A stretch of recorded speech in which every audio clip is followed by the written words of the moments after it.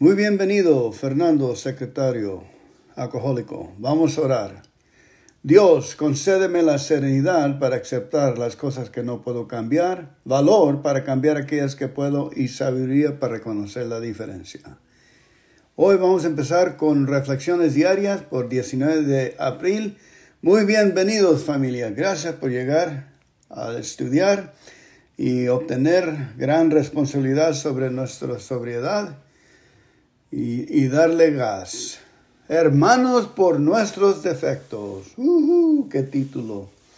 Nosotros los alcohólicos recuperados no somos hermanos por nuestras virtudes, sino hermanos por nuestros defectos y por nuestros esfuerzos comunes para superarlos.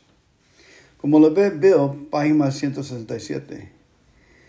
La identificación que un alcohólico tiene con otro es misteriosa, espiritual, casi incomprensible, pero está allí. Yo la siento hoy.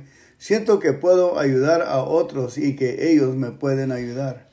Preocuparme por alguien es para mí una sensación nueva y emocionante. Importarme sus sentimientos, sus esperanzas, sus oraciones, saber de sus tristezas, de sus alegrías, de sus horrores, de sus penas, de sus pesares. Querer compartir estos sentimientos para que alguien pueda encontrar alivio. Nunca sabía cómo hacer esto, ni cómo tratar de hacerlo. Ni siquiera me importaba la comunidad de AA. Y Dios me están enseñando. La comunidad de AA y Dios me están enseñando a preocuparme de otros. Muy bien dicho. Me acuerdo de que ahora estamos en las virtudes de los esfuerzos que nos superamos sobre ellos y estamos ahora en la libertad del alivio. Eso es el paso 10, 11 y 12, lo que están hablando aquí. Amén. Ahora vamos con nuestro padrino, el rey Salomón. Tocarle la puerta, a ver qué nos dice por hoy, el 19. Proverbios 19 nos dice. Nos dice el rey. Más vale ser pobre y honrado que ser necio y tramposo. Más vale ser pobre y honrado que ser necio y tramposo. No es bueno actuar sin pensar. La prisa es madre del error. Por eso hay que meditar. Meditar con lápiz y papel y a ver qué nuestro poder superior nos está diciendo. No es bueno actuar sin pensar. ¿Cuántas veces yo arranco sin pensar? Necesito usar mi imaginación y pensar. La prisa es madre del error. El tonto fracasa en todo y luego dice, Dios tiene la culpa. ¿Cuántos de nosotros no nos quedamos en la barra diciendo que Dios tenía la culpa?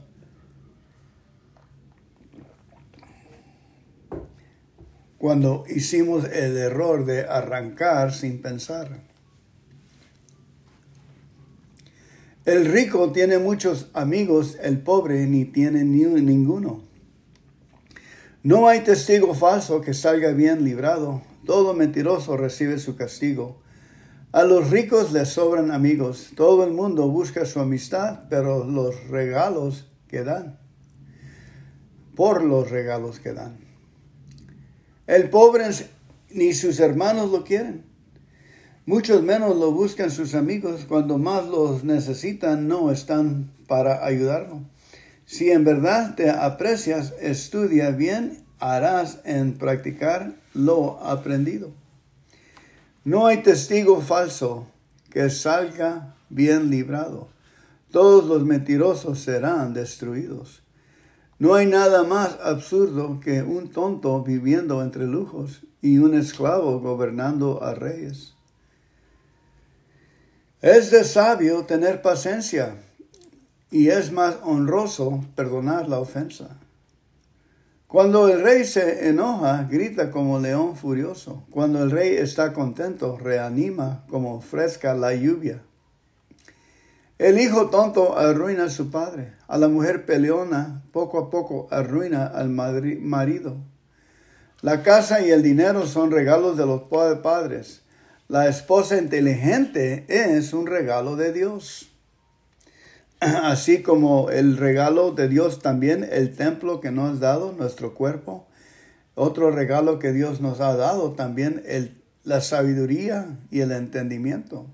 Aprender por las experiencias.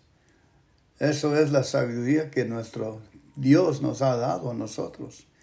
Hay que recibir esa.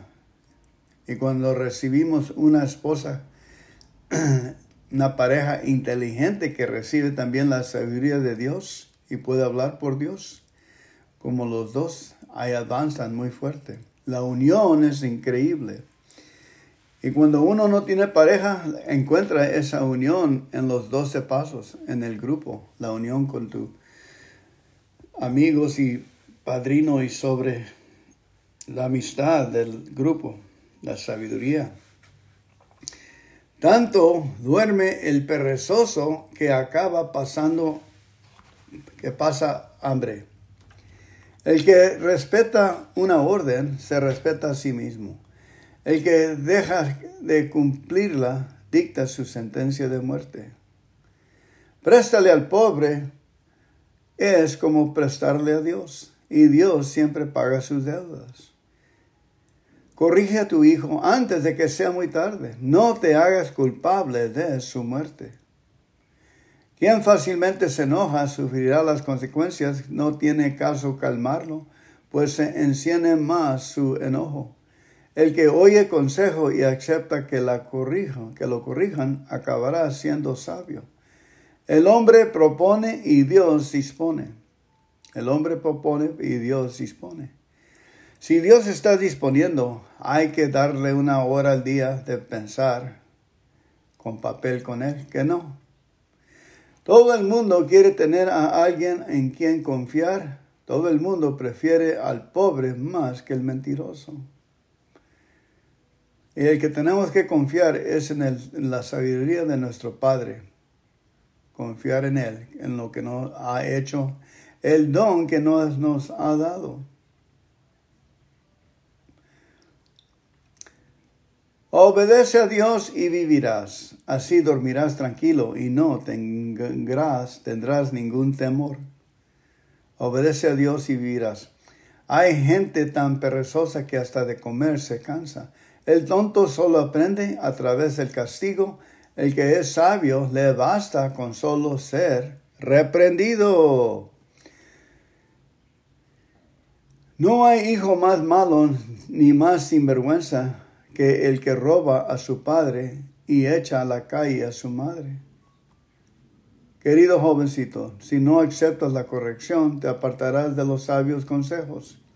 Un testigo malvado se burla de la justicia, su alimento es la maldad. Pero el malcriado, el castigo para el tonto, los azotes. Para el malcriado, el castigo, para el tonto, los azotes. ¿Qué preferimos nosotros? Castigo, ya salimos de los azotes, del trago.